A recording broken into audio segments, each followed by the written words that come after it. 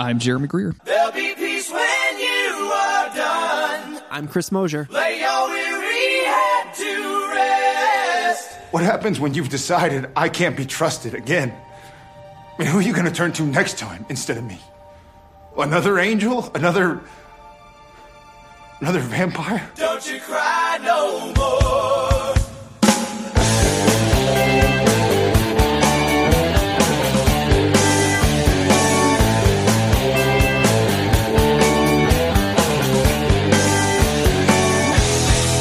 This is Monster of the Week, the creepy but necessary podcast where Chris and I are covering every single episode of the TV show Supernatural, and we are here to close out Season 8. We're here, Chris. We have accomplished 23 weeks, 23 episodes, 23 weeks, and we're done with Season 8. Now we're going to go and to a different season. I don't know what to do with myself. To a different season. I believe Season 9 comes after Season 8. Every time we get to the end of the season, it feels like it's been a long time, but at the same time, it feels like it just flew by. We're 2 years in, so I don't know when that feeling's going to change. Yeah, we'll be doing this podcast for the rest of our lives. I think that's the goal, is just to keep going. I think so. As usual, we're going to have a feedback episode after this season finale. So we're going to talk about this episode. We're going to talk about some of our thoughts about this episode, but we usually save our overarching season impressions for that feedback episode. We bring on a guest. Mm-hmm. We discuss the season as a whole, and then we'll take a quick break, and then we'll go into listener feedback. Chris, just a heads up, you may want to get a big water glass for that episode. We have 10 pages of feedback so far. Goodness. I haven't edited it yet, so like all of that stuff that could be a little shorter, but 10 pages we got to get through. All right. And it's a good combination of fanfic, serious questions, and absolute goofy monstrosities. So I'm pretty excited about that. Sounds about right. What's your initial thoughts on this episode, Chris, before we do the admin and then we jump into it? I forgot how much I could like Supernatural. Not like it was so good. The acting from literally every character, from Jody, from Crowley, from the boys, from Castiel, from Kevin, from Naomi, from Metatron, like every character, every actor crushes it in this episode. They do, and it's a nice episode for it does a good job of making you feel like anybody could be telling the truth up until the point where they reveal the actual villain of the whole series, which I find very fascinating. It's a difficult thing to pull off. That's difficult to manage. So we're going to jump into the main episode here in just a second, but I want to thank all of our patrons over at patreon.com/monster of the week. They give a couple of bucks a month and they get access to our Discord. They get cool episodes early. Just in the month of December, if you signed up at a certain tier, you got a cool present in the mail. By the time of this release, we haven't mailed those out yet, but they could be going out shortly. So yeah, thank you to each and every one of you. This is usually the part that I say the person who most recently signed up, but guess who doesn't have that tab open right now? I kind of forgot about it until he was most of the way into this. So I'm just going to hope it loads quickly, and we're going to go with Jarno. Thank you, Jarno, for joining up. We appreciate that. Chris, do you want to catch us up on what's been happening in Season 8 so far? I will do my best.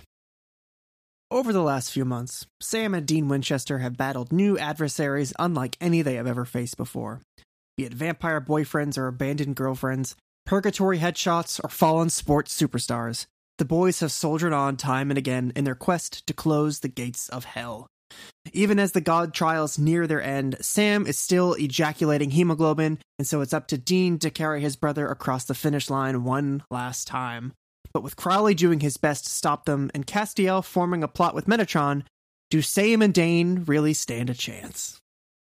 That's very good, Chris. I like that. Thank you. Your road so far has gotten extremely good.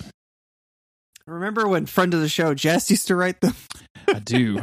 She was all over the place. She just liked to put the word hunk in randomly. She just didn't know what that girl was going to do. It would be remiss to talk about a season finale of Supernatural without talking about our Carry On, My Wayward Son montage.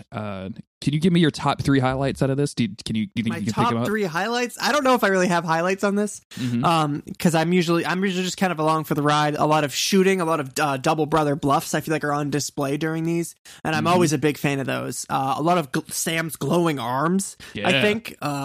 That's a cool effect. Yeah, I think I usually like the double brother moves that we see in these. All three of my top favorite moments are the moment where they showed the golem from that one golem episode just turning around with the fire behind him as Nazis burn. Those are my top three moments. That's a good one. That's a 1, good 2, moment. and 3.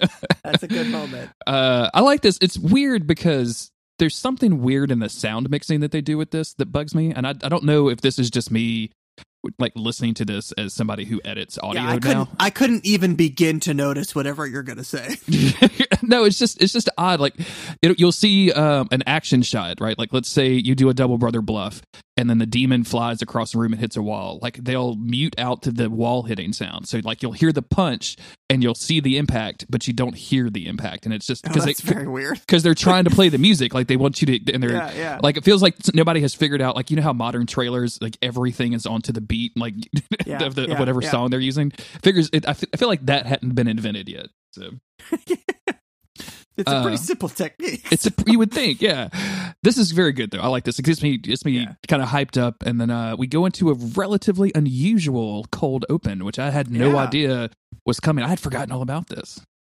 It's we see Jody, and she's on a date at a restaurant, and she's on a date with Crowley. She's on a date with Crowley. She's in a dress. Like she's in a very pretty blue dress. She's all dressed up, and you think, oh no, she's on a date with Crowley, but she's having such a good time, and they're falling in love. They are holding hands by the end of this. And she's having sad flashbacks to her past when her husband and son were turned into zombies, and she had to kill them, and it was very traumatic. And Crowley's holding her hand, and he's seeing that pain in her, and he's showing affection despite it. And I know it's all a lie, but I believe it in that moment, and Jody does too, and that's why it's so sad. It is extremely sad. I love Crowley's line of that profile picture does not do you one bit of justice, and you could just tell she's so incredibly charmed. Like she is here for that kind of complimenting, and I really like it. Jody leaves at the end of this date and goes into the restroom to freshen up. After she has a little cry with Crowley about them both having their losses, and as she's in the restroom, we see Crowley get out his hexback his witch shit kit, as I like to call it. And of course he does some witchy stuff, and she starts choking in the bathroom, and luckily Dean calls. He just calls 666 on his portable telephone, and Crowley answers. And now thankfully he called in the nick of time, because Dean is saying, we want a deal. We are willing to trade you the demon tablet for the angel tablet. And Crowley's like, wait, whoa, why do you get the angel tablet? Dean says it's because Crowley's a douchebag, and no douchebag should have that much power. But yeah, they say they will. Dean says that they'll stop the trials, and they will just put an end to all of this, but Crowley has to stop killing people. Meanwhile, while they're having this conversation, we keep seeing Jody on the bathroom floor choking on her own blood. Yeah, it's particularly violent, especially to one of my favorite characters of the series. And the thing that happens here, it actually kind of bugs me. They're gonna wrap this up, like, because there's some terms and conditions. Like Dean's like, we'll give you the demon tablet, we won't do the trials, but you have to give us the angel tablet. And so that's as they're doing all of that stuff, we see her writhing on the floor. But once they come to those terms, it's like, okay, we never see Crowley cancel the spell, and obviously, like, Jody is going to show up. Like most people know, she shows up on a Wayward Sisters episode, a potential spinoff that was happening last year. This year, has it been this year? It feels like it's been 87 years. Remember. Who knows? Yeah. But you never see her like get back up and go like, wow, that was weird, or anything like that. We don't get any.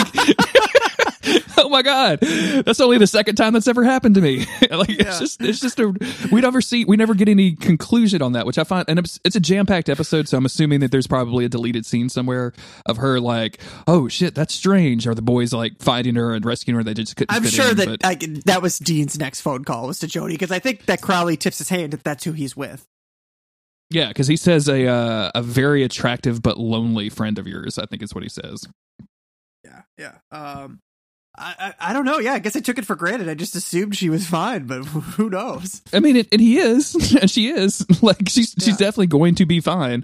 It's just really weird that they don't, like, anyway, I'll get off of it. The next scene is Sam and Dean meeting up with Kevin at the place where he hid the demon tablet, which was a hole in the ground underneath a billboard that has the devil on it, which is really funny to me. So they're finally able to put the pieces of the tablet back together. They just like magically seal back together again. Yep. And so, they're going to go make the deal, and they give Kevin the key to the bunker, which is what we were like wondering why they didn't do this before. But yeah, Dean hands over his fancy key and his like fancy like key holder case that like I totally can't see Dean doing. Like I see Dean taking that fancy key and putting it on his key ring that he has his car keys on. Oh yeah, that's going right next to like the angel symbol from that Led Zeppelin album. Like he's got that on his keychain, and then he's got the bunker key, and then the key to the Impala, and the key to Dad's storage shed that's underneath the 20 dogs or whatever. Yep. But yeah, he gives Kevin the keys, says no keggers. Kevin is like, I don't have any fucking friends, Dean. I have lost everything and everybody I've known in this weird fucking quest that you have taught me on. I don't want to be here. I'm not going to throw a party. But Kevin tells them they're doing the right thing. Yeah. Yeah, he says they're doing the right thing. And part of me is just like, I mean, I think that we know already that the boys have something up their sleeve. They're never just gonna give up. That's not that's not how you start an episode. So I don't know if Kevin is already in on their plan or whatever, but him saying this is a good idea. I wonder if that's him just being like, yeah, I mean, honestly, if you want to just make this little trade and be done with the whole thing and I can stop being a part of this, that would be sick too. Or if he knows what they're up to, I don't know. But either way, Kevin is on their side here. And then we see Castiel and Metatron, aka Marv. And they are sitting on a bench and they are talking about God. Anytime that anybody talks about God and supernatural, they're sitting on a bench. Let's be real. That's true. And Castiel basically just asks, like, what was he like? And Marv says, oh, he was bigger than life. He was a little sexist, and but extremely fair. He was fair but sexist, which whatever, Marv. Castiel is like, you suck. And then we're reminded Castiel is basically doing like angel trials to seal off heaven so that the angels can have their little powwow upstairs without humans getting involved. And his second trial that he has to do is steal the bow from Cupid. So that's an interesting little take, because the first one is like very serious, like kill a Nephilim or whatever they're called, the child of an angel and a human, which is like, oh man, that's like cosmic shit. And then like steal Cupid's bow, which is like, I'm fine with it. It just seems a little bit cutesy next to that first thing. Well, I think, and we're going to find out, it's not expressed very directly, but he actually has to cut the bow out of the hand of a Cupid. It's not, we don't really know that now. We're going to find that out way later. And the way that this is going to resolve is like, it is a little less violent than you might imagine. But Metatron has found this dude in Houston, Texas, who is going to fall in love in the next 24 hours. So he knows that he's going to have a Cupid is going to be around. Yeah. And then we switch back over to Sam and Dean. This is Bobby's old place, right? This is Bobby's old house that burned down. Yeah, that's what they're all like, wistful as they get out of the Impala, and they're in an old junkyard. This is where they decided to meet. Sam just caresses like a broken down van, like van. Like he used to play catch with this van or something. Yeah, a lot of memories with Bobby in this van. Sam, what do you mean? That's not okay. Do you remember the time he took us on a Wendigo hunt in the back of this van, and we had to sleep there, and everybody ate beans and it stank? And Dean's like, please don't remind me of these bean farts. I'm just tired of you talking about them. Do you remember all the times where Bobby had all those upstairs bedrooms, but he made us sleep outside of this van for some reason? There's so many bedrooms and we weren't allowed in any of them. I missed that son of a bitch. Oh, I missed him so much. But Crowley shows up, and of course they do like standard operating procedure, like you show me mine, I'll show you. I never get that expression right. I'll show you mine if you show me yours. Both of them have the tablets there, and of course Crowley has the tablets in their huge inner pockets. You've recently got a new jacket. Does your new jacket have enough space for a demon and or angel tablet? Maybe a wallet, not a demon tablet, not an iPad-sized creation of God. Yeah. And you got to imagine that thing's heavy too, right? Like it would sag on one side. Yeah. Yeah, no, for sure. But I don't see any sagging coming from it's because he's got support. He's getting support in there. He's his jacket is just laced up on his back where you can't see it. That's where anyway. Crowley has a contract. He whips out this contract and it's like 20 feet long, of course. And the boys are like, okay, fine. Dean goes to sign it, and of course that's not cool because Sam is the one doing all the trials, so he has to sign it. Right. And they kind of make a show out of this argument of Dean being like, "Oh, I'm not going to let you do this." As soon as they start bickering, I'm like, "Yeah." As soon as they started bickering, I knew. I should know because something was up. But yeah. They make a big show out of it. Then cut back to Angel Office Depot, and it's being reported to Naomi that Castiel has been found. He's in Texas, and dun dun dun, he's with Metatron, who has been off the radar for millennia. And Naomi seems extremely interested in this. And up until now, we haven't really seen like an overlap in the Metatron story and the Angel story as far as Naomi is concerned. Like she's really just been after the tablet and been after Castiel. Hearing that Metatron is around kind of piques her interest a little bit. But because this episode is so fast-paced, we're going to go back over to Dean, who has decided to read every line of the contract and actually literally move his lips while he's reading, which is a very adorable thing. I love that. Crowley makes fun of him for you. Crowley mocks him several times. Never forget, in 7th grade, I was reading The Dark Tower in English class, and some girl was like, "Why are you moving your lips when you read?" And I was like, "Why are you watching me read?" And I was self-conscious about it forever. So I don't do that anymore. But I think it's so funny that Dean is reading this, just getting closer and closer to Crowley as he like spools this up. And like, I know it's because he's got a trick up his sleeve, but it's just so funny to see him standing so close to Crowley. And just like looking down, preoccupied with reading. It's so good. And of course, it's time to sign. And this is when our boys reveal their plan.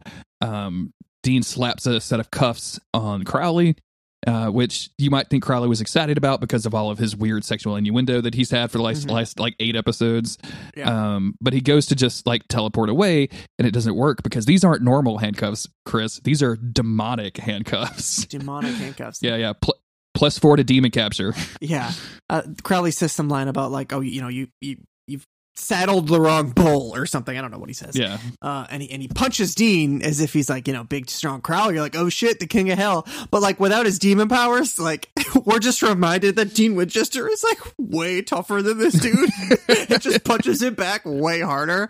And we never like, I guess, as a fellow man, I see my boys as so soft and sad all the time that I forget sometimes that they're like tough badasses because they spend so much time having drama, Oh yeah. And I was just reminded in this moment, like, oh fuck, dude's really strong.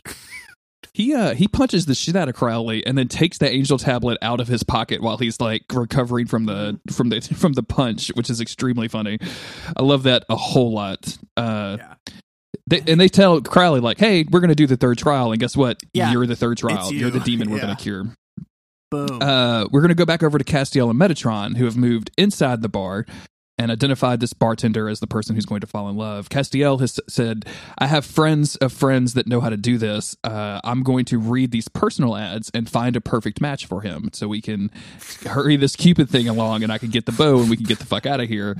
And then proceeds to ask this bartender guy, like, are you into S&M nurses? Would you like somebody to what is it? Something like to join you on crimes or something?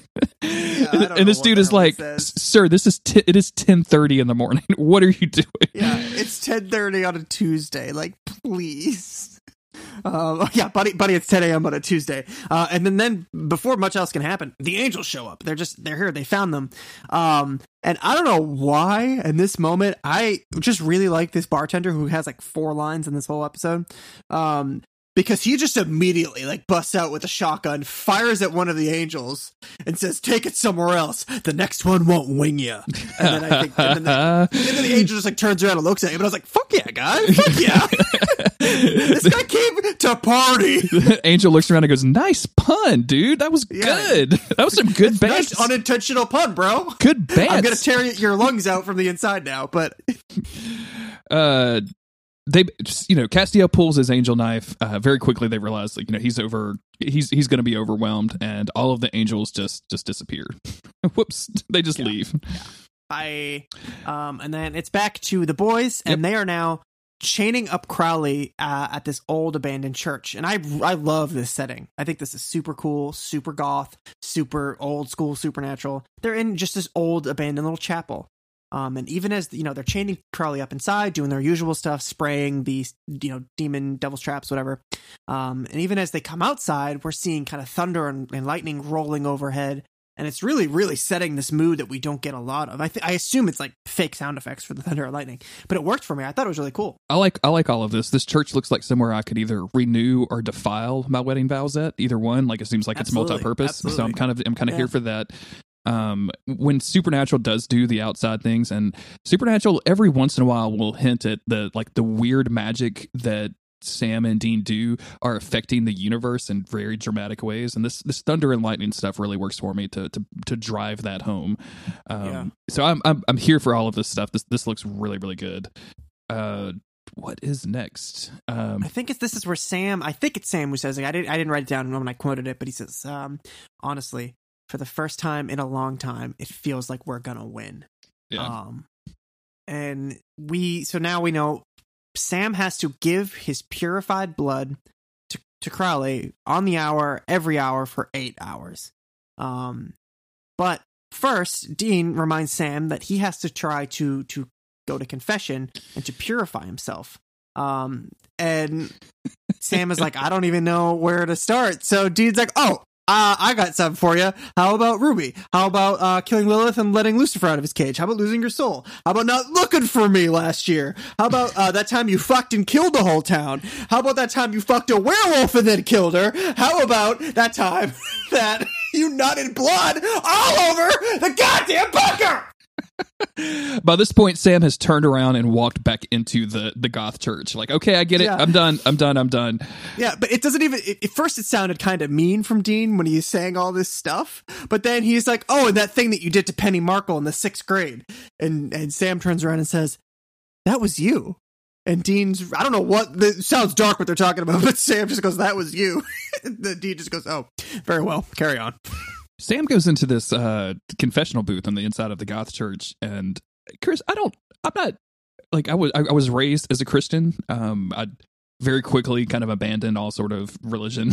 Like, at a very young age, I was like, this doesn't seem, I don't know, man. Like, this all seems kind of weak to me. You're gonna have to give me some more evidence. But I always thought that when you have to confess, you were actually confessing to a priest. Like, you have to have somebody to hear that, idea. Right? I think that's the idea, but I'm guessing in this case that the act of doing it genuinely is enough to work for this spell. Sure. Or we're just going to have to believe that it is, because that's what they're going with. And this is what I've been talking about for literal years on this podcast now, is that just as he is about to begin his confession, it cuts away. Yeah. And I really wanted to hear what he had to say. I mean, and they do address some of what I thought he would probably have said, kind of, going forward in this episode. And there's still some big emotional moments. So I watching it again now, I couldn't write it off as much as I have been for so long, because I was always disappointed to not see this. But in the end, I think we still get some good stuff, so it's okay. While he's doing that, and we don't get to see that, Castiel shows up outside and says, like, Dean, I need your help. Heaven has Metatron, and he's like, how the fuck do you know Metatron? I haven't seen you in weeks. Like, what do you do? It's like, I'm doing the angel trials. Excuse me, did I miss an episode? What is happening here? He's like, what? And then so he tells him Metatron's been captured by Naomi, and they are trying to shut that shit down. They are trying to lock down heaven. So I think that idea appeals to Dean suddenly, because he's like, oh shit, yeah, like, no heaven or hell, like, y'all can't get up in our shit anymore. I'm kind of cool with that. I do have a lot on my plate right now, though, Castiel. But this jam-packed episode does not have time to dwell on that right now, because it's back to Angel Office Depot. Well, I'm sorry, this is the Angel Dentist. Hold on real quick, because there's an important scene between Sam and Dean here that we have to discuss, because this is where Dean, talking to Castiel, is like, hey, I have to stay here. I have to stay here because, Sam is doing this thing. And if I had that happening later. If anybody needs a chaperone, it's going to be Sam. And of course, Sam walks up at this exact time and hears that and is like, you should go do this. If I'm going to go close the gates of hell, if you close the gates of heaven, that's a good day. You should go do that. And Sam eventually Dean reluctantly just agrees. And it's like, okay, cool. And then Dean tells him, like, hey, no matter what happens, you keep injecting him with your blood, even if I don't come back. And then jets with Castiel. Yeah. So we get I'm a little thrown off now. So this is where Sam do you need to take a little break? Well, the dentist thing happened. We skipped the dentist thing. Did we? Yeah.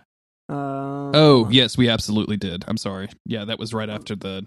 Okay, so you were right. I'm sorry. I had my notes. I didn't have it messed up. I just skipped a line. There's so much stuff happening in this episode, Chris. Hold on. I think I scrolled too far forward. Okay, I'm back. Yeah. Okay. Yeah. All right. So now we're Marv. I wrote Marv so many times, even though they only said that last episode. Metatron is now strapped in Naomi's dentist chair. Yep. She wants to know why, and good goddamn, has he decided to show his face after so long? Because Metatron's been hiding, like basically since God disappeared. And why would he reveal himself now? And why would he be with Castiel? What in tarnation is going on? And he doesn't say anything. We go back, and this is where we have the chaperone conversation with Sam. Yeah. So that was on me. Castiel has a interesting line here because he says that he is the only one who can save heaven. Again, and all I could think was, again, Cass. But then I was like, okay, Sam, because that's the exact kind of attitude that always got Sam into trouble. Like thinking that he's the only one who can stop Lucifer or stop the apocalypse or whatever. And whenever somebody thinks that, when they think that they are the only one who can save the world in this show, they are never the only one who can save the world. It's always Dean. Whenever someone thinks that they're the only one who can save the world, it's always actually Dean who's going to save it. Also, whatever they're doing that they think they're saving the world is going to plunge it into darkness. Yeah. It's almost like a recurring theme that when one of these heroes decides that it's all on them, something bad's going to happen. And that they can't trust their brothers or lovers, then what happens? That it's all going to go downhill. It's all going to go downhill real fast. So we go into the church where Sam is doing the first injection.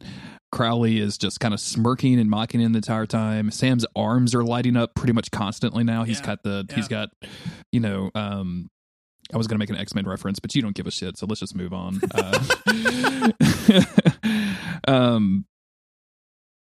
I think this is where Dean and Castiel take the angel tablet to Kevin, who is basically like, yo, it took me 6 months to translate half of a demon tablet, and you want a whole angel tablet translated in 6 hours? Like, I'm just going to pour myself a drink and just be out of this situation. I don't want to have anything to do with this. But Castiel is not happy about that, and it's interesting that we see, I think this is the first time we're really seeing Kevin drink, as far as I can remember. And as he's raising this glass, Castiel grabs him, and the glass is dropped, and it shatters, and it's just like, whoa, holy shit. Castiel is not fucking around right now. And he kind of intimidates Kevin. Is like, there is no out in this life. You're going to do this. This is what you were for. Up until you will always be a prophet. Up until you pass away, and then it's going to go to someone else. And Kevin's like, "All right, dude. Okay, you got me. Just even Dean is like, whoa, dude. All right." Yeah, Dean is a little stressed out about this, but it works. He starts working on the tablet.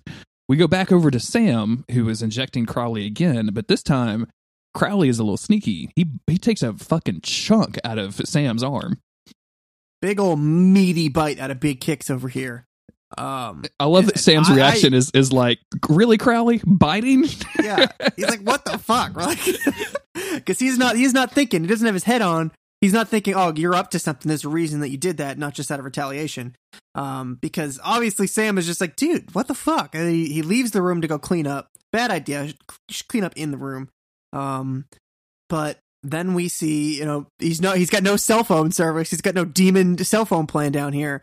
So Crowley does the true cellular device for demons, and that's a cup of blood in the palm of his hand. He spits out Sam's blood into his hand and puts out an SOS to all demons saying, if you can hear me, I am your king. Come and save me. This is extremely cool. Yeah. This is very clever. We've seen blood magic be used like this before. I really like seeing blood magic being used with the demons or witches or whatever. I think this is a really, really clever application of our good old friend, the blood goblet phone. This is just like a portable version of that, and I kind of feel like only the King of Hell would be able to pull this off, or only someone as knowledgeable as Crowley would be able to pull this off. I really like the handful of blood call. Like, this is really good. Yeah, I was also just thinking like, oh, it's weird that like one person shows up and nobody else ever comes after that. But I could kind of see why that would be the case, because not only can he not keep the bat signal on for very long, but it's just a little cup. So I could totally see why, like, it's not a whole, like, slit throat person calling down to hell, dial and collect, whatever. This is just a little bit of blood. And that message is only getting out to certain people. Yeah. And it just so happens that only one very powerful certain person was able to hear it. So we go back over to Dean and Castiel, who are at the bar back in Houston, trying to find this bartender dude some love. And Dean and Castiel have this conversation, and Dean says, like, have you really thought this whole heaven thing through? Because if you go up there and you close the doors, you're going to have to close them behind you, and you're going to be trapped up with all of those people that kind of want to kill you. And Castiel's just like, I'm good. Yeah, there's also, I don't know how much we really see of this, but, like, you got to think, like, Dean grappling with the idea of, like, oh, Cass, if you do this, like, goodbye forever. Yes. Presumably. That's certainly how it seems. And they get one more pop culture reference in there, which is Dean saying, so this is it. E.T. goes home, and Castiel just looking fucking flummoxed. Like, who the fuck is E.T.? What are you talking about? Yeah. Let's see. This is when the delivery person shows up. Oh, yeah. Okay, so delivery... I was just thinking about the drinking on the job line. Yeah. Where Castiel is like, because he sees Dean drinking at the bar, and he's like, you think it's wise to drink on the job? And Dean is like, what show you been watching? Like, this is what I do. We drink in every episode. Even when Sam's got God flu, he's still trying to catch a beer that I'm hurling at him. Yeah, it's hard to stay this drunk. Like, you really have to work at it constantly. So yeah, now a woman comes in, a delivery woman. Mm-hmm. She walks into the bar, and they assume that this has got to be the person that the bartender is going to fall in love with. Cupid is going to strike now, but seemingly nothing happens. She walks over. She talks to the bartender. She talks to the barfly sitting on the seat there. She touches them both on the shoulder, and then is like, "All right, guys, catch you later." And then she leaves. And then it's very quickly revealed, oh shit, that was actually Cupid, and those two men just fell in love. Yep. They are looking at something on the TV, and they both say, like, oh, wow, that's really neat at the same time. And then you could tell it's just instant love from there on out. Fireworks. And then it's back at the church, and goddamn if Sam does not look like shit. He looks pale and strung out. He looks like Jared Padalecki legit had the flu to film this. Like, he does not looks like he went out and got himself addicted to heroin, and then this was the first day that he was clean on set.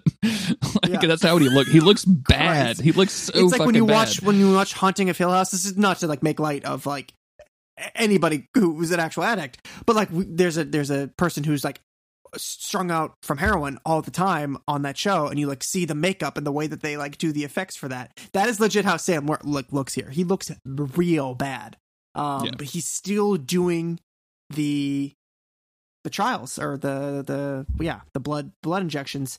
Mm-hmm. Crowley is just there. He's just singing. He's having a grand old time, singing some David Bowie changes because when Sam's going through a couple. Yeah. They both are, it turns out. When suddenly the church begins to like shake and rattle, and the floor splits open, and the devil's trap is broken, and you're just waiting. You don't know what's going to happen. And then bam, Abaddon kicks in the door. And first of all, Crowley's very happy to see her, because he's like, yeah, why get anybody else when you could get a knight of hell to come to your rescue? Which, like, Crowley, why are you excited? Like, y'all have never been on like good terms with each other. Sam goes for his gun, and Abaddon just fucking tosses big kicks right out the big window. Out the fucking stained glass, dude. Just straight through the stained glass. Gigantic darks out onto the lawn. Forget about it, Sam. However, Sam's now dead. He's in critical condition. Sam needs healing. Sam needs sick he was. Sam needs healing. He's hurt. He's just like, Crowley, call an ambulance. Use that blood in your mouth and call me a goddamn Uber to the hospital. Yeah, I've already given a lot of blood, and I just lost a lot more with all those glass shards. Anyway, Abaddon is not here to save Crowley. This third trial sucks. I don't want to do it anymore. Yo, I'll stop if you will. Crowley, call 911. Abaddon. Abaddon, tell Crowley I need help. Why aren't you guys saying anything? Tell him I won't give him any more of my blood if that's what you want. I'm really hurt. Can't even nut blood right now. So yeah, Abaddon's not here to save Crowley, and then we cut back to Dean and Castiel. She kind of like punches him a little bit, right? And basically, she gives it to him. She gives him the once over. She's like, "Who the fuck made you king? This is ridiculous." Yeah. I just want to comment too that when Abaddon walks in, she's wearing that "The Devil Made Me Do It" shirt, and with her like cool leather jacket. Her hair is up, and but now she is sporting the Frankenstein neck because she had to sew her own head back on. Yeah. And I think that's a really excellent and subtle touch to this whole thing. And I want to make Abaddon in Bloodborne. Yeah. I was gonna say, it's weird to say her character design because she's a person, but like her costume and her makeup and everything, it looks really cool. She's very like, I believe she's a knight of hell. I don't know why. Yeah. So now we cut back to Cass confronting Cupid, who was the delivery woman. He's got his angel blade drawn. He's ready to just like steal that fucking bow and kill. And Dean is like, "Whoa, buddy. If I gotta tell you to relax, you got a problem, and I'm telling you to relax." Talk first, like, stab later is one of my favorites. Yeah, can we just talk to her? We get that brief scene, and then it's very quickly back to Abaddon beating the shit out of Crowley. Sam is dead. He has died. Yes, that is it. He is bled out on the lawn. No, Crowley tells Abaddon Sam's plan, and she is like, "Yeah, okay, that's weird." I don't know if she's like playing with the idea of saving Crowley here or like, postponing his death, because she says they're going to talk about a regime change. And I remember that because it was in the previews for every episode in season 9. She says they're going to talk about a regime change here. And then suddenly Sam jumps back in. None of his bones are broken miraculously. There's no glass in his flannel. He's looking good. I mean, he still looks like he has the flu. But he blasts her with what I assume is holy oil, what they used against the archangels. That's what I thought, and too. Lights her up. Mm-hmm. I think he Abaddon says, "Love the suit." Is that what he says? He says, "Love the suit," which I assume he means the meat suit, and then burns the meat suit off of her, basically. I think Abaddon had that conversation with Crowley, by the way, to step back just a couple minutes, because she realizes she doesn't need to save Crowley to stop Sam. I think her whole plan was to stop Sam and then to take Crowley as prisoner and then to become the Queen of Hell. Whether or not whether or not that plays out or whatever, because right now she just ghosts out of her meat suit which is on fucking fire. She just leaves, and we don't see her for the rest of the episode. So she's gone, everybody. Yeah, bye. See you next season.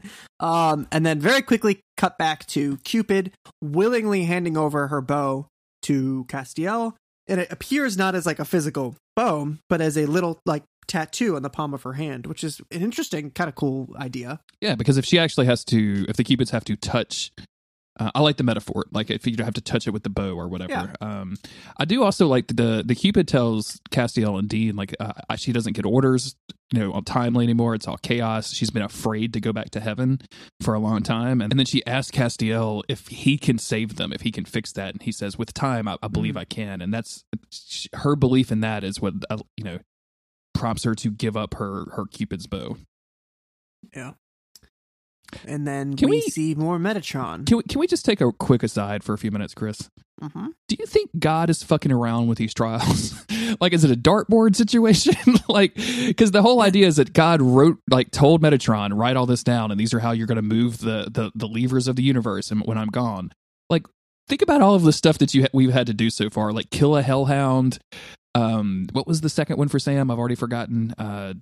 I've also already forgotten. We're really good podcasters, Chris. But kill a Nephilim, get Cupid's bow. It feels like a bad church scavenger hunt that you would go through in the 8th grade or something. What the fuck is up with this, God? Yeah. What the hell was the second trial? What the hell was the second trial? What is wrong with us? He had to do a spell and do something. I don't remember what the fuck it was, though. Did he have to? He wasn't killing something, was it? No. I'm looking it up. Jesus really Christ, this is sad. This is. Oh, he had to save Bobby from hell. Oh, that's save the... Yeah, that's what it is. Whew. Professional just podcasters here, everybody. Yeah, here we go. We're doing it. We're doing it.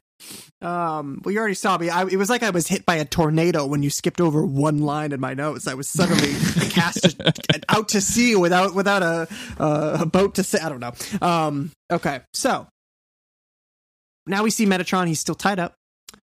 And he talks about what it was like to be made. He's talking to Naomi, and he's talking Bleeding about what it from was one like to eye, be made. which I think is pretty dope. True, yeah, it's a very stark effect because the room is so white, and he has such a he looks like a character actor. You know, he's like an older guy, and he looks almost very like plain, but he has this just bloody eye and this streak down his face, which is interesting. And it's an evocative image.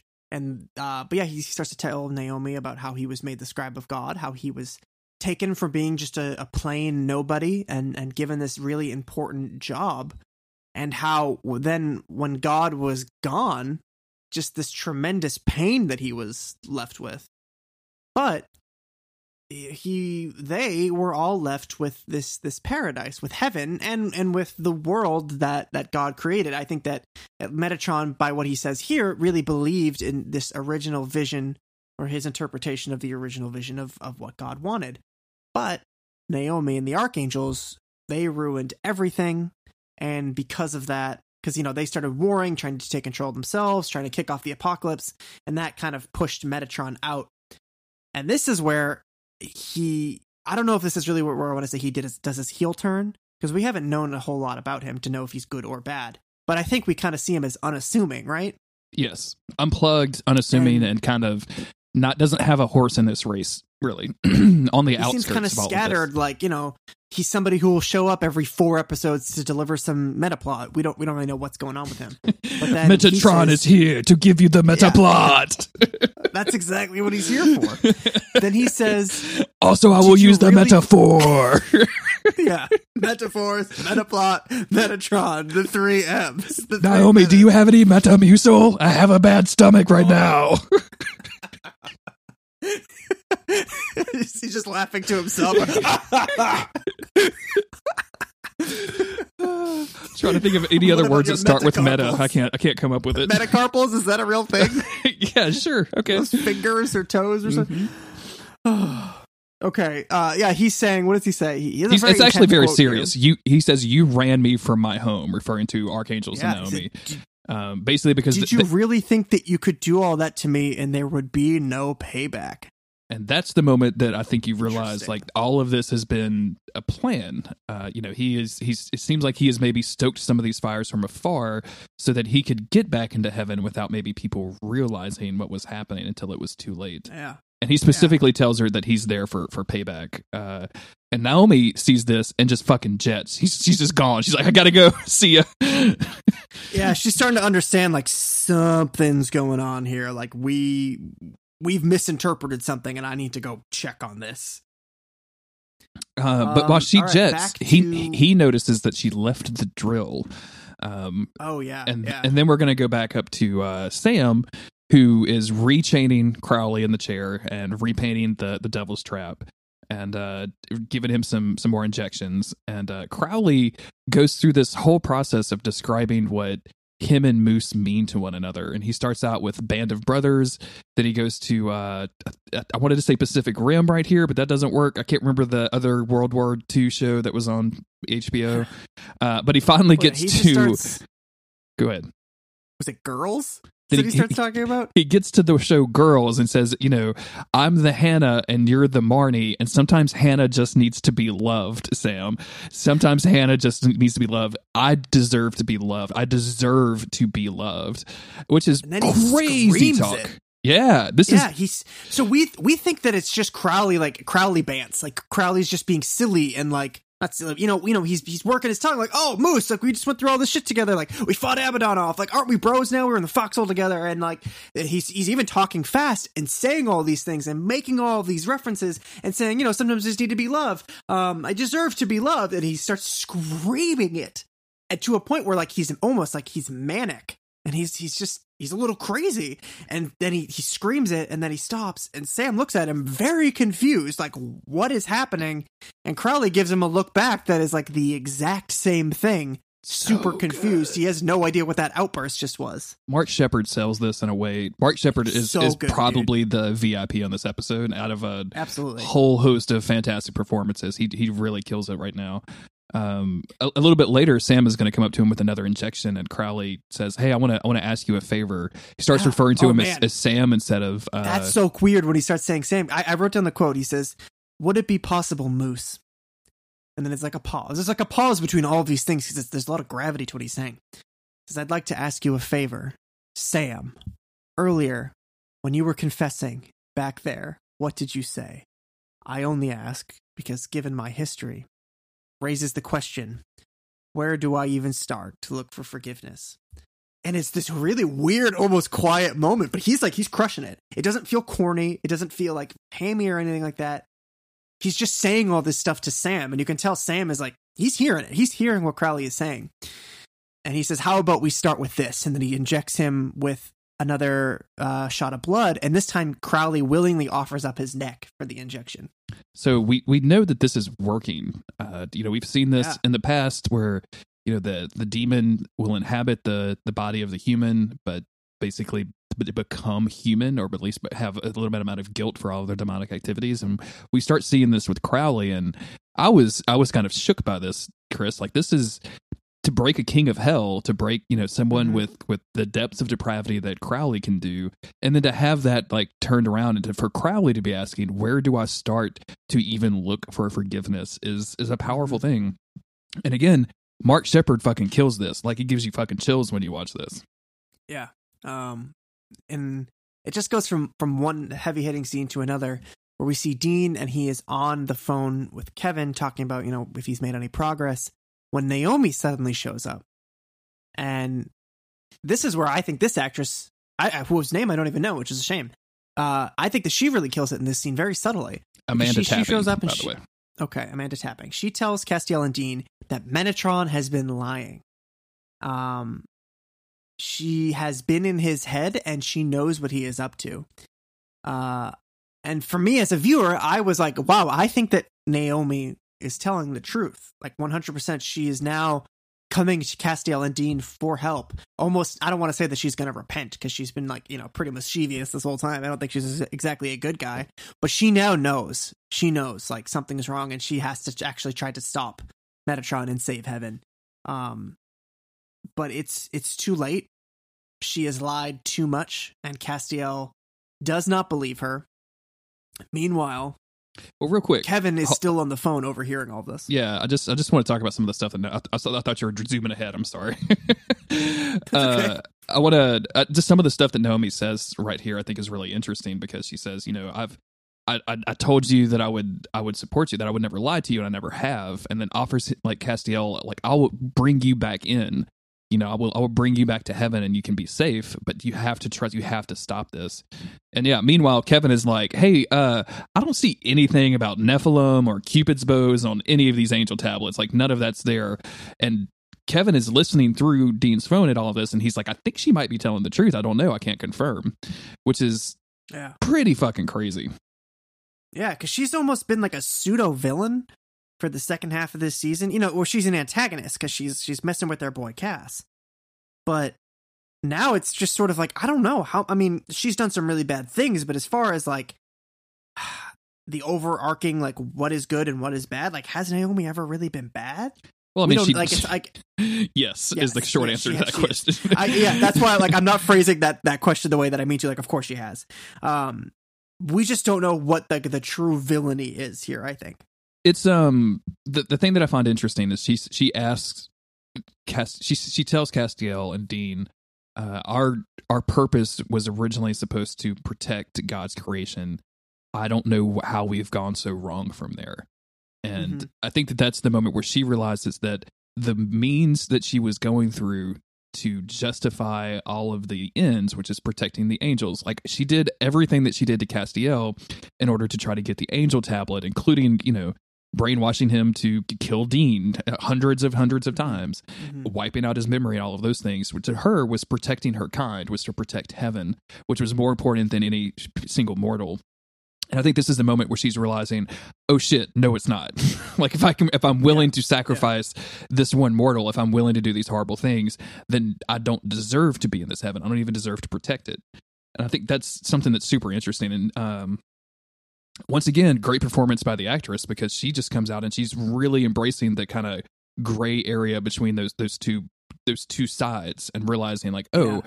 And then she tells Dean, which is kind of the most important takeaway from this, like, hey, I'm just going to be real honest with you. If you Metatron lied to you as well. If Sam completes those trials, he will die.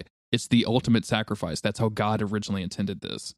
And of course, that's probably where we get the name of the episode from. So, and she also in here, she's begging Castiel to stop. She has like tears in her eyes. She's saying, if Metatron and Castiel do this, it's not going to lock up heaven and force all the angels up there. It's going to cast them out the same way that Lucifer was cast out. And I think that callback to the fallen angel is evocative here. And it's sort of really bringing everything into focus.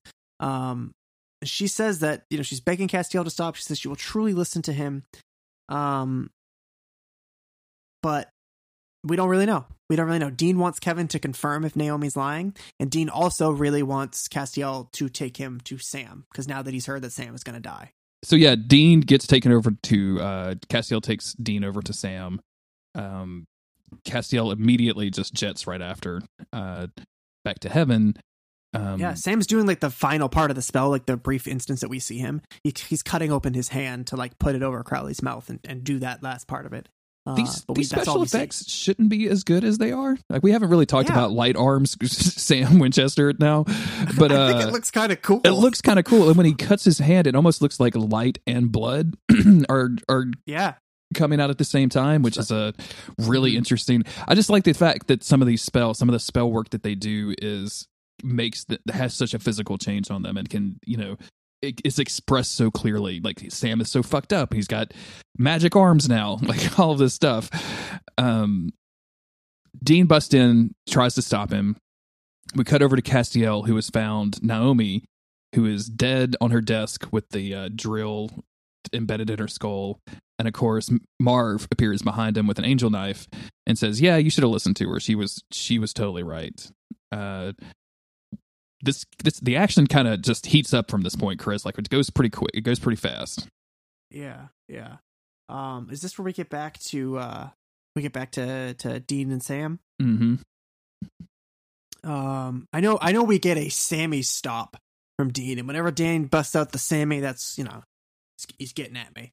But yeah, now we have Sam. It's no drop the weapon soldier from that one episode where Sam's going crazy, but it'll work.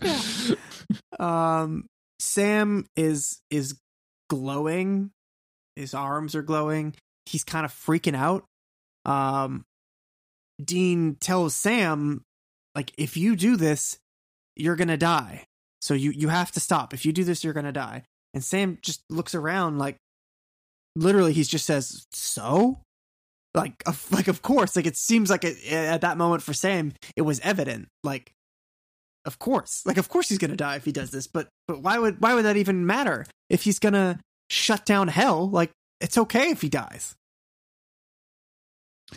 And Dean says, like, look, man, think about all of the stuff we've learned. We can take down hellhounds. We can convert demons. Like, we have the tools, we have the arsenal to be able to change the tide of this war without you having to die. And I can't fight this war alone. I can't fight it without you. And that triggers something in Sam, because he says, you can't do this without me. You could barely do this with me. You constantly have to go to other people for support. Did you write down this whole thing? I'm assuming that I wrote down the whole thing. Good. I wrote down the whole thing. I'm gonna cue that one sad Supernatural song, and we're gonna get into it.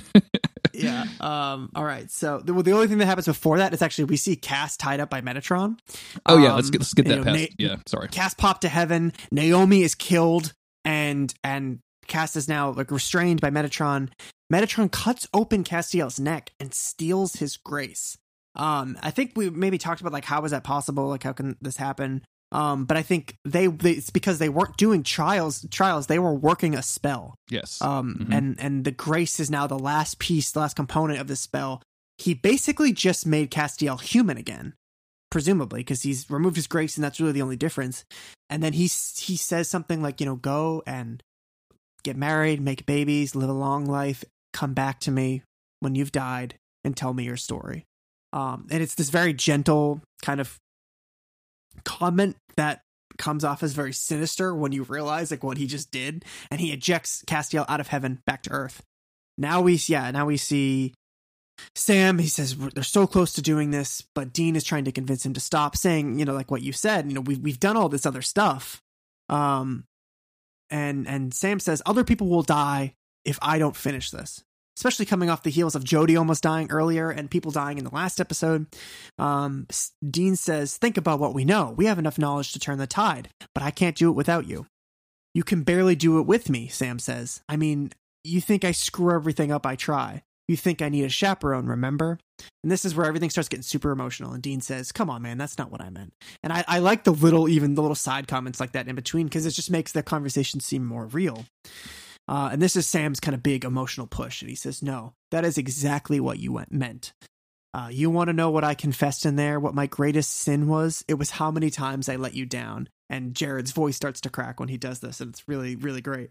He says, I can't do that again. What happens when you decide that I can't be trusted again?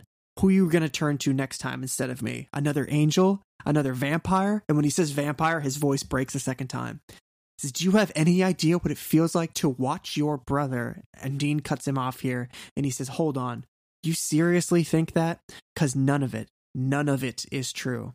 Listen, man, I know we've had our disagreements and I've said some junk that set you back on your heels, but Sam, come on. I killed Benny to save you. I'm willing to let this bastard and all the sons of bitches that killed Mom walk because of you. So don't you dare think that there is anything, past or present, that I would put in front of you. It has never been like that, ever. I need you to see that. I am begging you. And Sam is just standing there. They're both, Jared and Jensen are giving it their all. There's tears in their eyes, and it seems like a really serious conversation. They're killing it, and the boys haven't had a moment this serious in a long time. And Sam is standing there, and he is glowing, and he is bleeding, and finally he says, "How do I stop?" And then he says, "I can't. It's in me, Dean." And Dean just grabs him and he says, we'll figure it out like that we always do. Let it go, brother, he says, and he hugs him, and the glowing stops, but then Sam collapses. And now it's sort of like they have to make an escape because everything is rattling and something suddenly is happening. And Dean gets Sam outside of the Goth church next to the Impala. He starts calling for Castiel. Castiel is in the woods somewhere. We don't really know where. Mm-hmm. He kind of wakes up. He's looking at the sky because something is happening to the sky. Kevin is about to leave the bunker. You can tell he's got his shit packed. He's ready to go. He's got his bindle strapped. But as he's about to leave, all of the machines in the bunker start kind of making noises and alarms start sounding, buttons start flashing red. There's a giant map and red dots appear there's a map of the world and red dots start appearing all over it. All of these machines are going nuts, and separately all of them look at the sky, and we start seeing these beams of light coming out of the clouds and crashing towards Earth. We see this angel, which I think is the first time that we've really seen angel wings that aren't silhouetted or anything like this, but we see this angel being falling from heaven to earth and crashing with a huge explosion of water. So you just have to imagine the damage this is going to cause. You look up and you see hundreds, if not thousands, of these happening. And I think that's the last spoken dialogue of this. Yeah, it's Dean saying this, because Sam's like, what is that? And Dean says, angels, they're falling. And then cut to black. And that's the end of season 8. Holy shit. That is one hell of an ending. Yeah. It really is. This whole thing. Boy. Just, it all happens so fast, but it doesn't feel like bullshit. It doesn't feel like, oh, we just, pulled a rabbit out of the hat suddenly and here you go. It's a little bit, it's almost like this only really has started to happen in the last 2 or 3 episodes, but something about it works. These machinations that you realize have been in play for a while, and all these forces coming together at the same time. I've always disliked some of the angel politics, but they really make it pay off here. And this really interesting image of these angels falling from heaven, like shooting stars almost. And the boys, Sam collapsed next to the Impala and Dean kind of holding him up and then looking up at the sky and seeing all these angels falling. It's a great image to end the season on. Not to mention that we just saw Castiel like lying on his back in the woods, and just something about that image. Of course, you know that he lost his grace, but he appears so human there and so fragile that it's just like, oh shit, they all just broke. Everything just broke. Do you remember watching this as live? Like, were you watching this series live back then? I remember watching this and going like, what in the fuck are they going to do in season 9? Like, how are they going to follow this up? Like, there's angels just everywhere. They're exploding on the earth. Like, are they okay? Do they still have their angel power? Do they still have wings? Is Castiel okay? Is he going to die somehow because he's human now? It seemed like it opened up the potential for possibility in this story in a way that season 7 kind of had this, season 6 less so, but I feel like this really just kind of blows up this world in a way that's really satisfying and interesting. Yeah. Yeah, man, this was the last finale that I got to see without it being spoiled, because I watched it live. Season 9 I had spoiled. Season 10 I think I had spoiled if I finished it. It starts to get a little bit foggy around there. But yeah, this is I was really shocked when this happened, and I thought it was really cool, and I could not believe what was going on the heels of this huge emotional moment from the brothers, where it's one of those very imperfect things, that conversation where Dean is saying like, I know I've said some shit that's fucked you up, but like at the end of the day, all of our bullshit set aside, like you gotta know that I'm going to bat for you all the time, and like you're my brother and I care about you.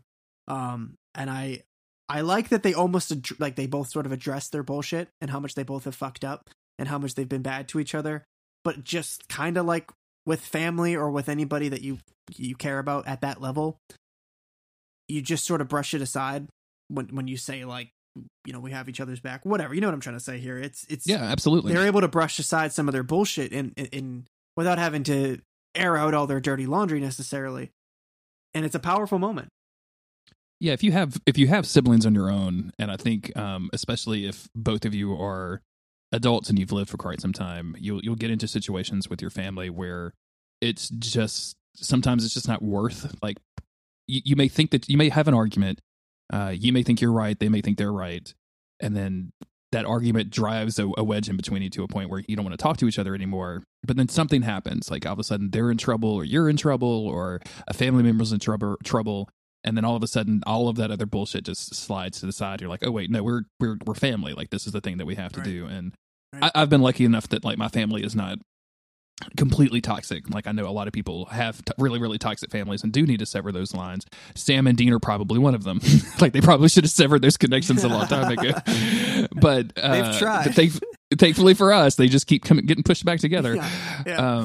But yeah, this is that. Like it felt like a whole season. We are on record as feeling like our ideal brother drama is when they are working on an external threat together, or when it's some kind of almost like a moral choice, like when they're acting responsibly and consistently within their own moral code, but their moral code is slightly different from one another. And right. This feels like something that they worked on together. Dean was reticent at first, then he was supportive, if not a little trepidatious. Then he saw what was happening to Sam, but he realized, he was like, oh, well, I can't, Sam wants to do this, and this seems to be the thing. Everyone's telling us that this is what we should do. And then realizing at the last minute that it would kill him, coming back in to save him, is, especially after everything with Benny, and after everything with Castiel, after all of the kind of mistrust between them, I think this is a bonding moment for them. Absolutely. And, I'm really interested how they're going to take this forward. Yeah, I'm not as strong in my memory of season 9, and by that I mean I don't remember liking it. But right here, this was like this feels like peak Supernatural. This feels like almost as good as season 5 finale stuff. This really worked for me, and it made me really excited to see what was going to happen next. And that's exactly what you want from a season finale.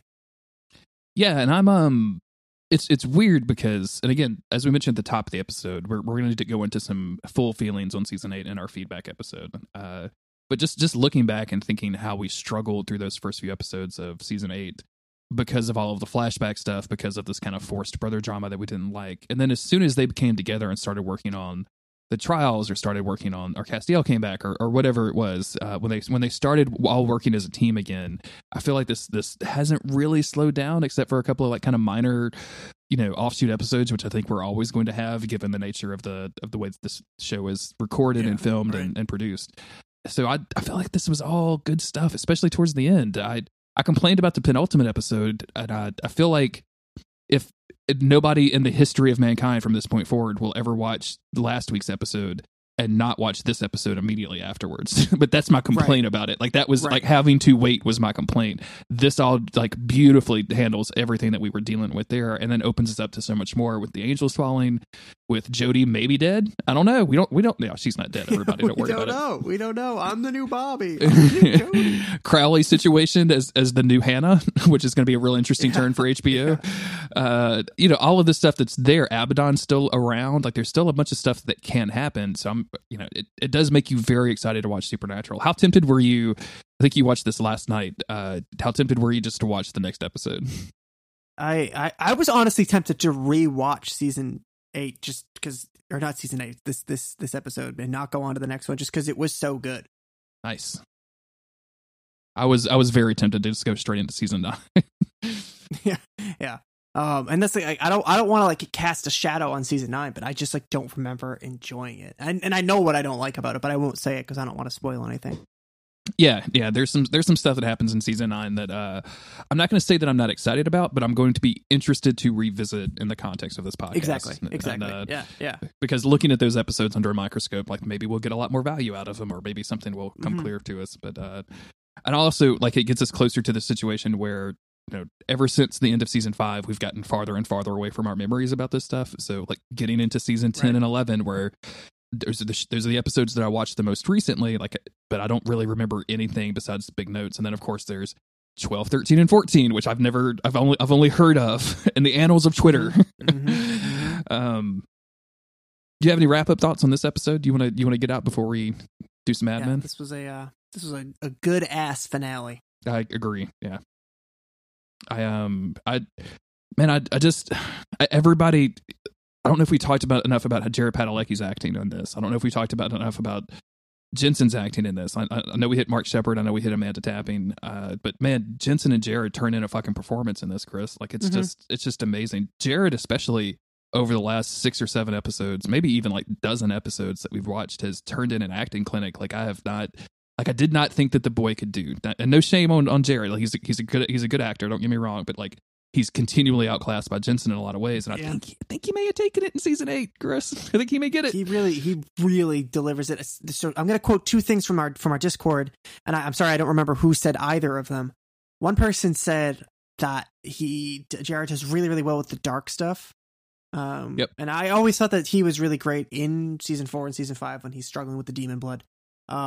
And I wholeheartedly agree with that. And as Sam is kind of suffering, going through all this, and that self-reflection and the self-loathing, knowing he's not clean, all this crap, I think he pulls it off so well. He dives into that place so well.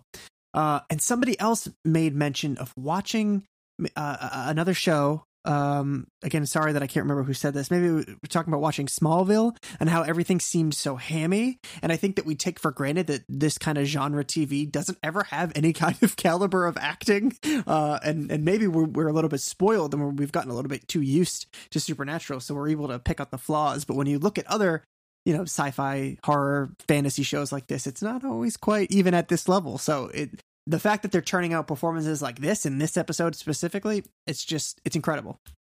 I don't remember who mentioned the dark stuff specifically, but Toasted Hunk, I forget what her actual Discord name is, because everybody keeps changing their profile icons and their Twitter and their names, and now I have no idea who anybody is. But I think that was Toasted that mentioned the Smallville thing, because I got in on that as well. It was a good point. Yeah, I do not like that show, even though I watched quite a bit of it. People complain about Supernatural kind of having like generic plot lines, but literally everything that happens in that show can be attributed to a different color of kryptonite. Like, oh, Superman's real horny in this episode. He must have the purple velvet kryptonite. Oh, now he's got the runs. He must have the brown kryptonite somewhere. Like, that's every single... Oh, man. I mean, that's almost kind of like every episode of this podcast. So Yeah, sure. It's very similar. Yes. Well, Chris, I think we're done. Unless you have more thoughts. yeah, I think we did it, my man.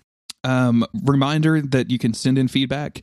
If you're listening to this, we're going to be recording that feedback episode on January 7th.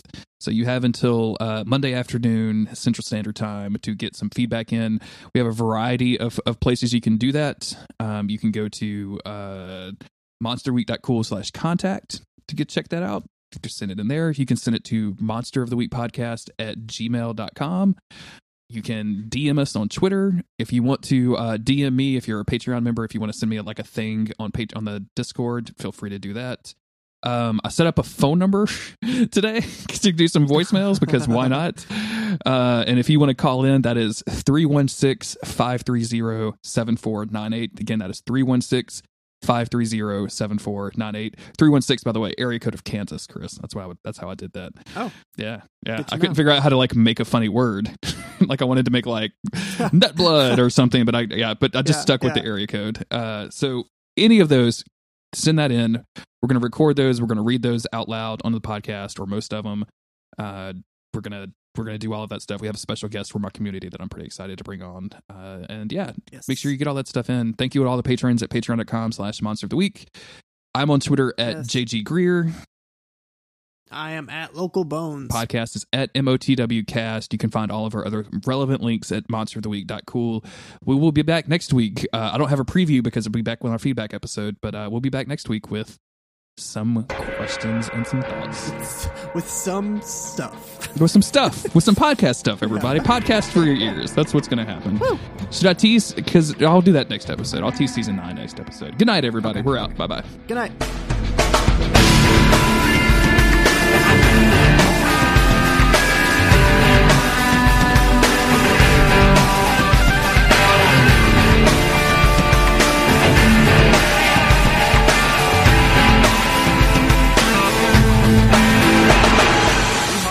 That's a almost long episode. 2 hours. We haven't done that in a while. It's been quite a minute. That Kingdom Hearts routine really took a lot of our. It was a good 30 minutes. It's a season finale. Say again? It was a season finale. We had to give it all. Oh, yeah. We had to. Boy, my internet has been fucking terrible. I wish you could hear yourself. You're just a full robot for me. Like, my T painted it up? Oh, man. Like, I could make a whole song if I really wanted to, like, just with the stuff that you were saying. It's ridiculous. Is this episode 105? It is, yes. I recently just cleared out all my old files, so I don't have... Oh, no. This is episode 106. Well, howdy. Oh, shit. Chris, how's your butt?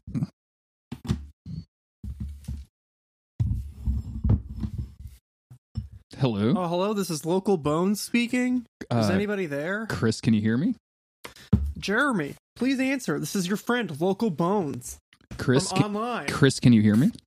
I can hear you now. Hey, Chris. Hey, it's your friend, Local Bones from online. Hello? Can you hear me? Can you hear me? Oh. I'm Chris, back. Can you hear me? I can for sure hear you.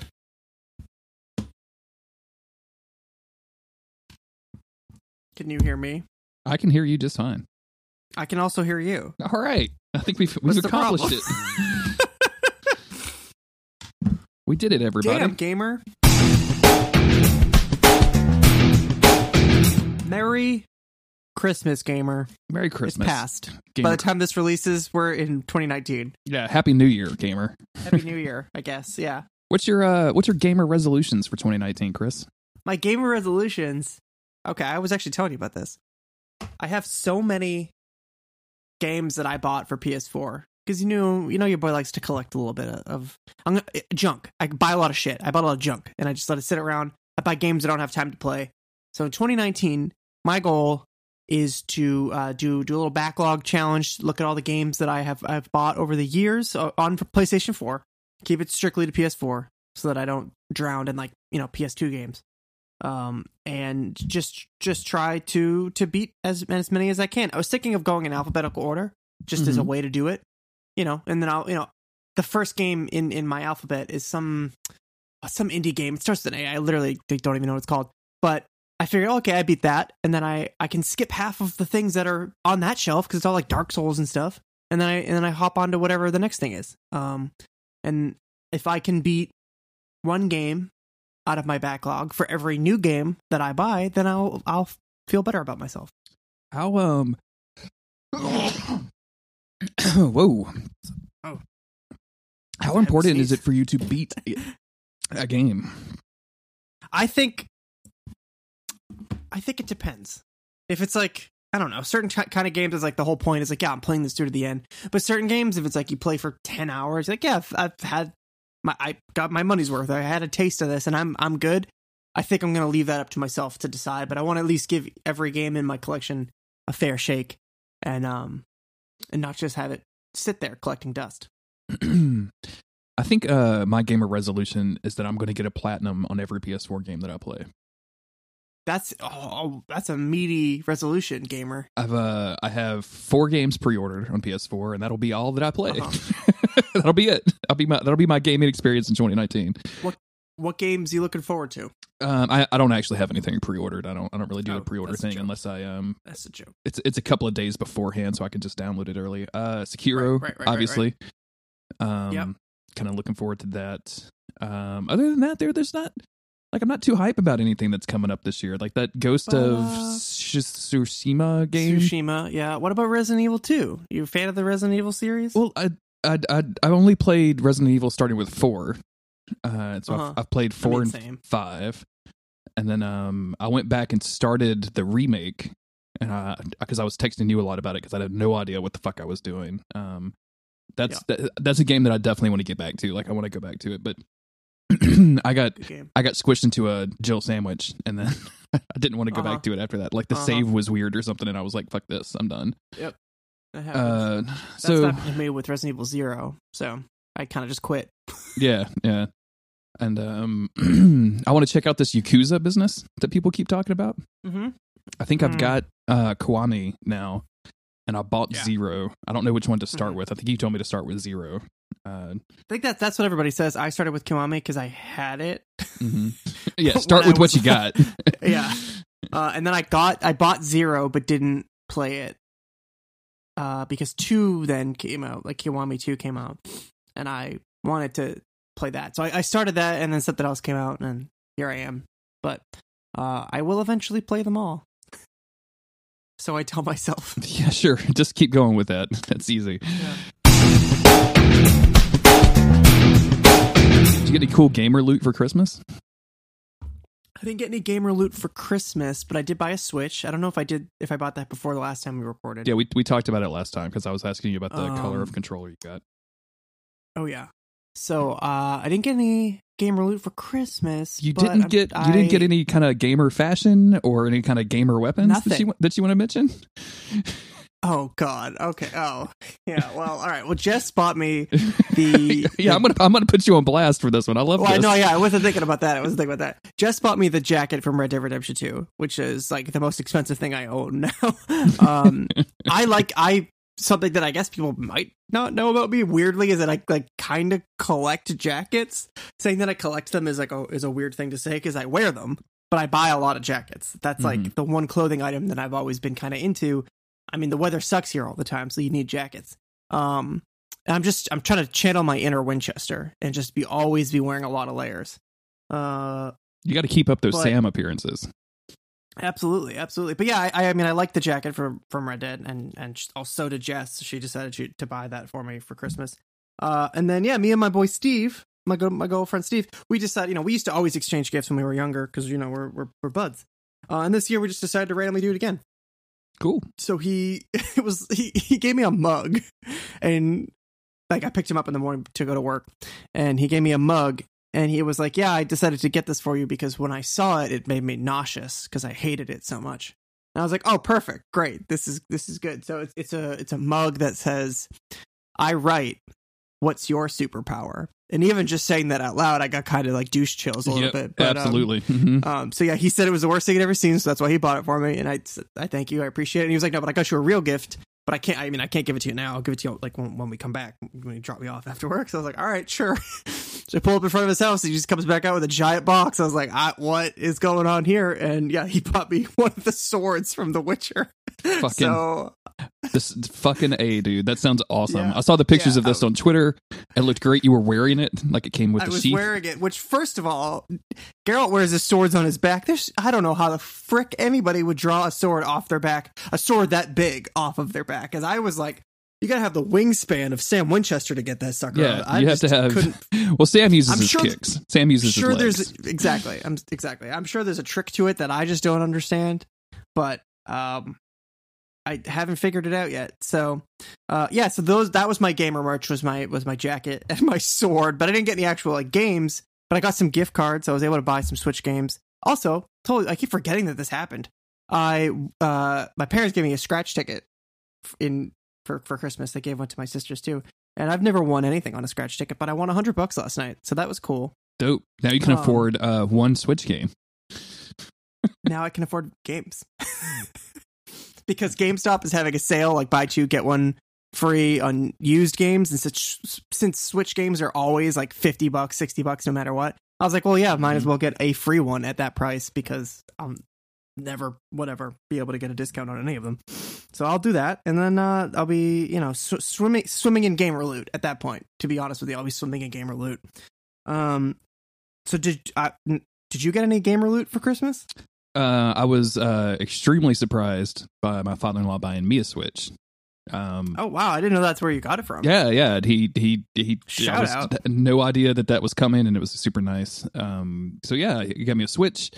It wasn't a bundle or anything, so I just immediately went to the store and bought West of Loathing and Into the Breach, and then Katamari.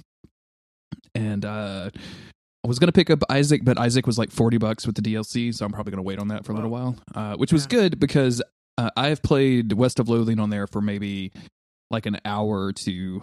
I played just a little bit of Into the Breach to realize like I'm going to have to sit down and like play that game to figure out what's going on in it.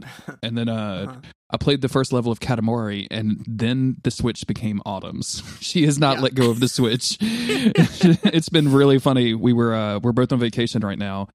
And we had scheduled ourselves to be here because we were supposed to have a contractor here, but this weird ass storm came through, so like it just blew all of our plans out of the water. So I've been gaming on the Xbox all day, and she's just been on the couch with the Switch, just getting mad about video games. Chris, it's really funny. She never really gets this angry about video games. It's really funny. It's the mark of a true gamer is anger. Absolutely. She's making those gamer faces like you used to make as a kid. Like, when trying to, I've seen her move her hands around, like tilting the Switch a little bit to see if she can like move with the thing. That game is really good. It's a little clunky nowadays, like going back to it. And I'm glad that they left it pretty much as is. Like they didn't really change anything as far as I can tell, but it is kind of clunky being a PS2 game and all. And also, it doesn't help, I think, that the analog sticks are in different positions on the Switch. So you know how you would like go back and forward on them really fast, and it would like launch the Katamari forward? I was not able to do that a single time on the Switch version. Not that I'd use that technique that much anyway, because I'm basically a pro Katamari gamer at this point, and I can... I'm not gonna get into it. But, you don't need silly gimmicks. I don't need gimmicks. I don't need to go fast because I already am fast. You know what I'm saying? But I was never able to do it on the Switch because I just like the way that the joysticks are, because they're like offset from each other. I was not able to get the motion down correctly. It's that's probably the weird adjustment for me getting to the Switch. Is just that the buttons are labeled the same as the Xbox controller, but they're in a different place. So I'm a little weirded by that. And then those uneven sticks, and also just the thing is so thin and so light that it's just playing it in handheld mode is weird almost. It's not bad, it's just weird. But I think I'll be I plugged the dock in just so I can have a place to charge it, and thinking that like I'm gonna put this here and I'm gonna play it on my TV. But I think a lot of those games that I'm gonna be playing there are just gonna be like good on the console. Like I'm not gonna need a dock for it. So. Yeah.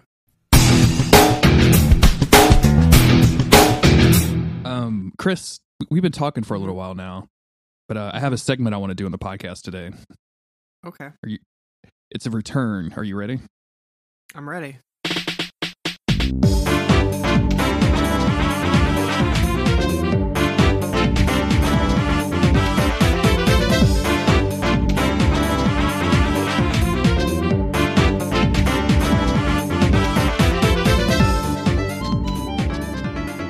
going to do a ship quiz.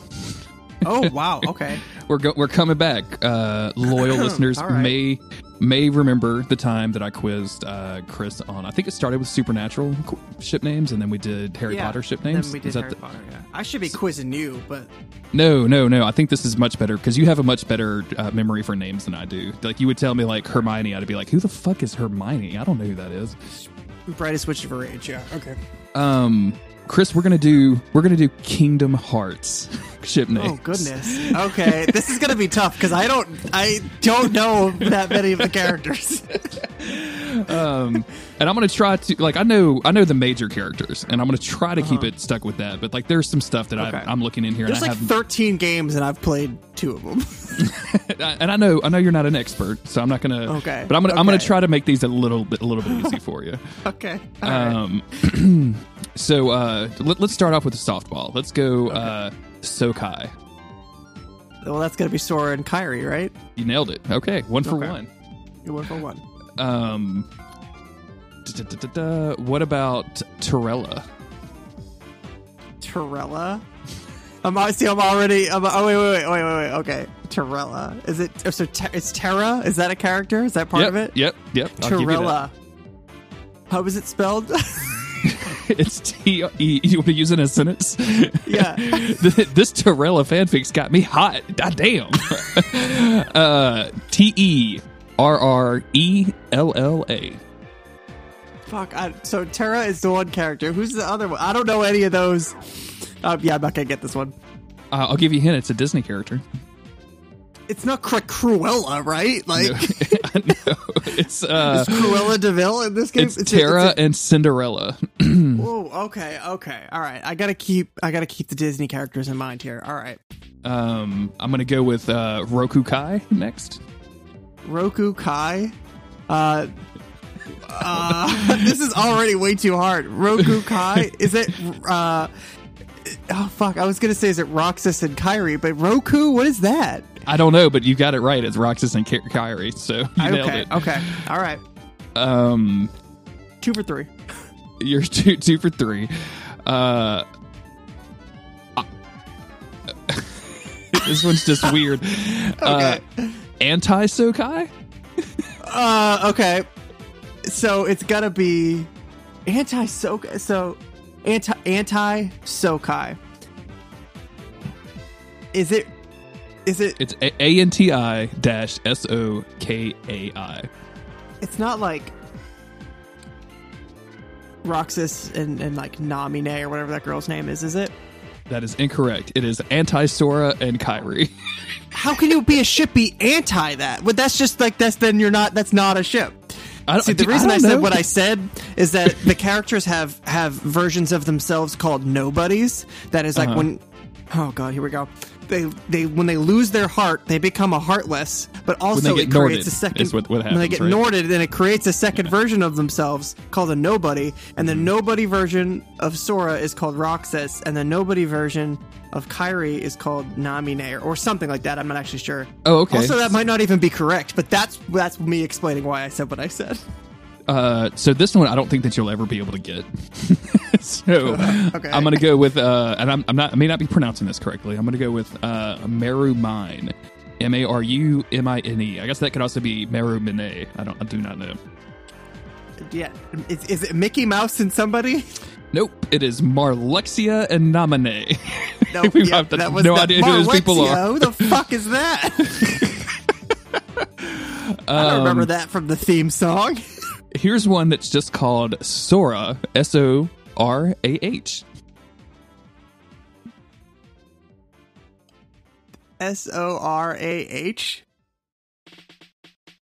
So it's Sora and somebody, but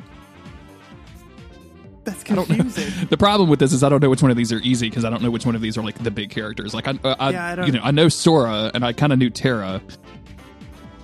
Yeah, I guess don't know. Kairi's I don't know a what big this thing. is. That is Sora and Sarah Serenity. Who the fuck is that? Okay, cool. These are all het ships, by the way. I didn't specify, but these are all het ships. Oh. Yeah. I mean, if that helps you at all. It does help a little bit. Let's go with Zakwa. Okay, that's Aqua and Zaka with the Z. Yep, it's Zaqqa. Is Zenmus? Is that a character? I don't know, but that is not the right answer. The right answer is Zach Fair. Zach from Final Fantasy VII? I didn't know that was going to be part of this. Look, this is all Kingdom Hearts. He's dead. He's been dead for years. People still ship dead people, man. Let's see. What would be another good one? What about Roxette?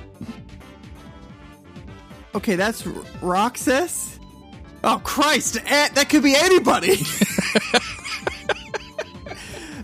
It's the end of any name. Marie Antoinette. Roxas and Marie Antoinette. That is incorrect. It is a character called Olette. Well, I don't even... Oh, actually... Okay, wait, I do know who that is. All right. Are you ready for some, Slash ships? I feel like I'm going to get these right. I hope I will. These are going to be easier? Okay. I feel like I'm more familiar with these. Let's go rapid fire on this. I'm going to give you like a bunch of these. Okay. Akudemi. Oh, you have to spell it. I'm already confused. Akudemy. AKU? Yep. D what? Demy. Oh my god. Is Axel a part of that? Say again. Axel? Yep. Is that correct. A character? Mm-hmm. Axel and somebody else. Yeah, that's correct. Demi. Yes. And who? I don't fucking know. Who is it? Demyx? Demyx? Demyx, who's that? Okay, wait, I might know who that is. All right, let's keep going. I feel like I'm warming up. I'm going to get it soon. Akuraku? Akuraku, of course. Akuraku is... What the fuck is Aku? Okay, You have all the clues on this one. I'm not giving you any help on this one. Axel and Raku? Who's Riku? Is it Riku and Axel? It is not. It is Axel and Roxas. Who the fuck is it? Axel and Roxas. Raku, that one, they're getting too funny with it. All right. There's a bunch of these Aku versions that I'm going to skip past. Like Akusora seems a little easy. But let's zip right down to one of my favorite one, which is Lex Zex. Oh, yeah. No, of course. Woo! Lex, Luthor, and Zoro. Yeah, that's correct. You nailed it. That's Lexius and Zexion?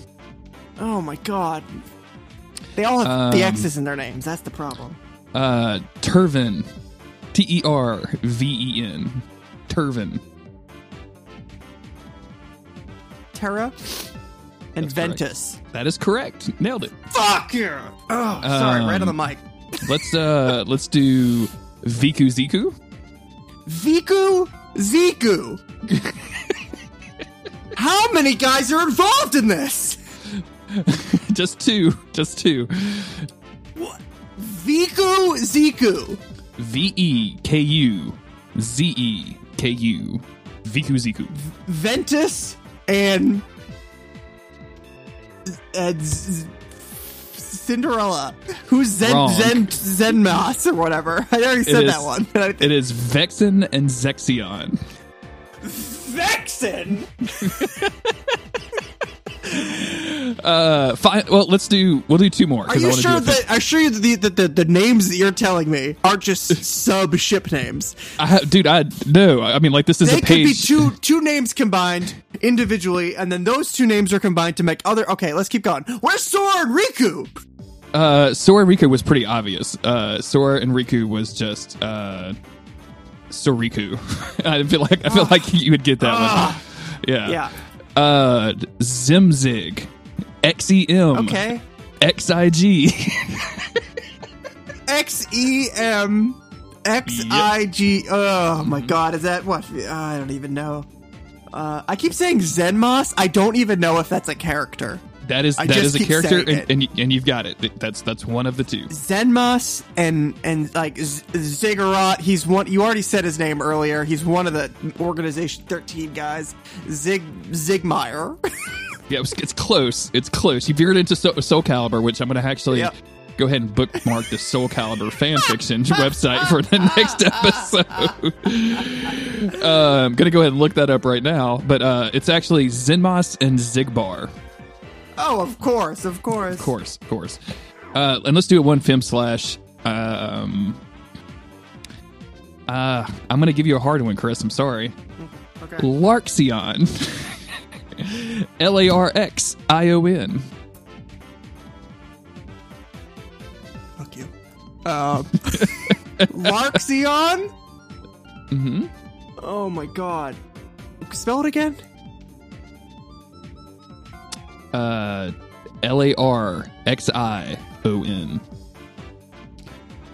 Sorry, I had to come back to that tab because I was deep into some Soul Calibur shit. I thought it was gonna be like Sora and Donald Duck. I thought that's what I was getting myself into.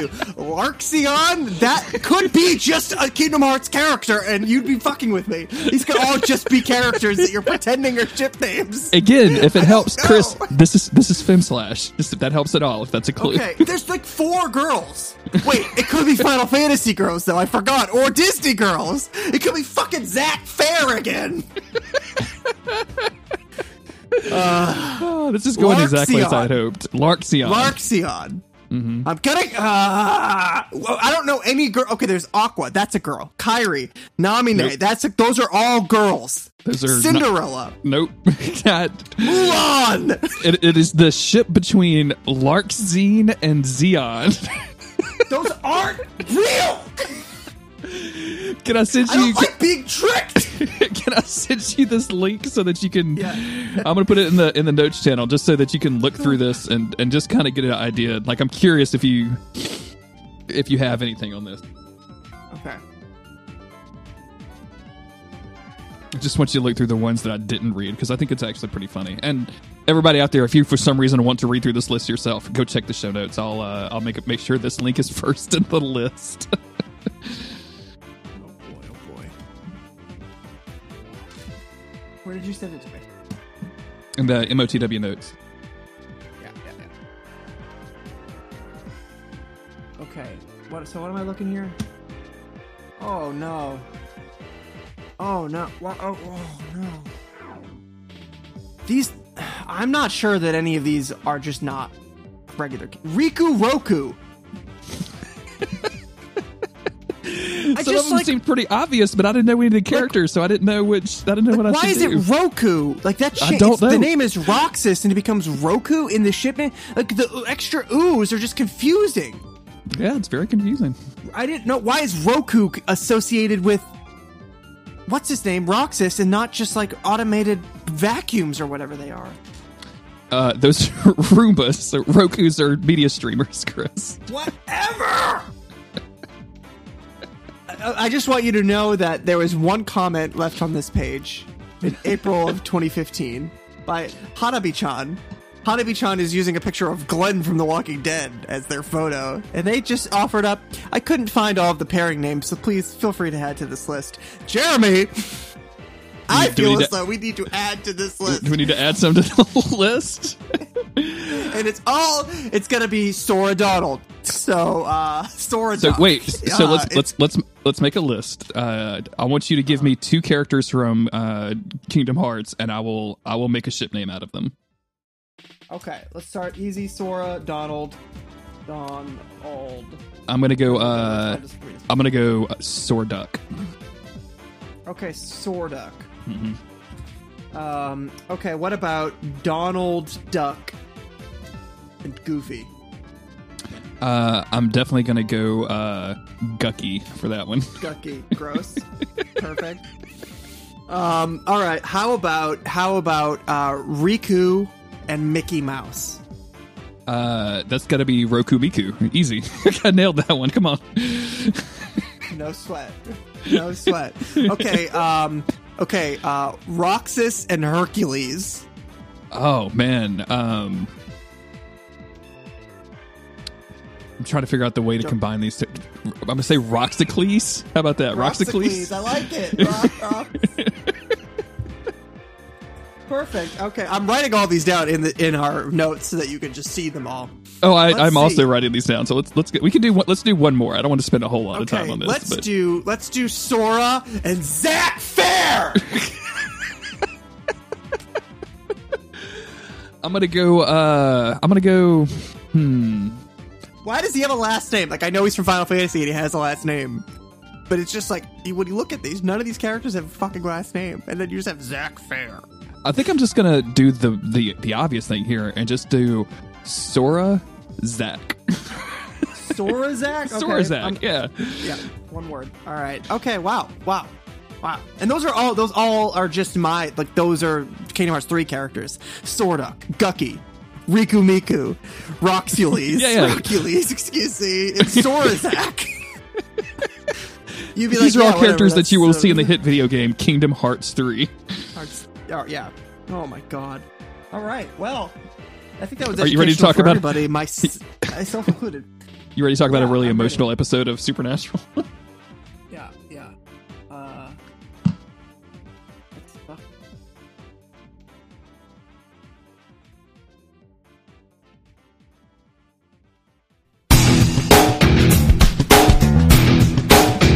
should take a sip of water. I'm a little hoarse from all that shouting about Zack Fair. Do you know who Zack Fair is? No clue. He's who Cloud thinks he is in Final Fantasy VII. Cloud was just a little grunt soldier, a little shithead. Yeah. And it's complicated, but Zack was like his friend, and he was the one with the spiky hair and the big sword. Then he died, and I guess Cloud just thinks he is him now. There's some soul mix up. I guess I didn't do a very good job explaining that because I don't actually know. As soon as I opened my mouth, I realized, no, I don't know. The Soul Calibur community doesn't seem to have decided on any ship names. They're just character names. Yeah, because they don't want fucking. They just want fighting.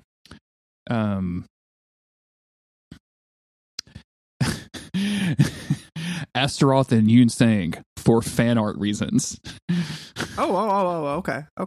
Lloyd and Ivy, they cute. Okay. Sure. All right, let's close that tab and do some serious business now. Let's do it. You ready to go? I am ready to go. Yikes. All right.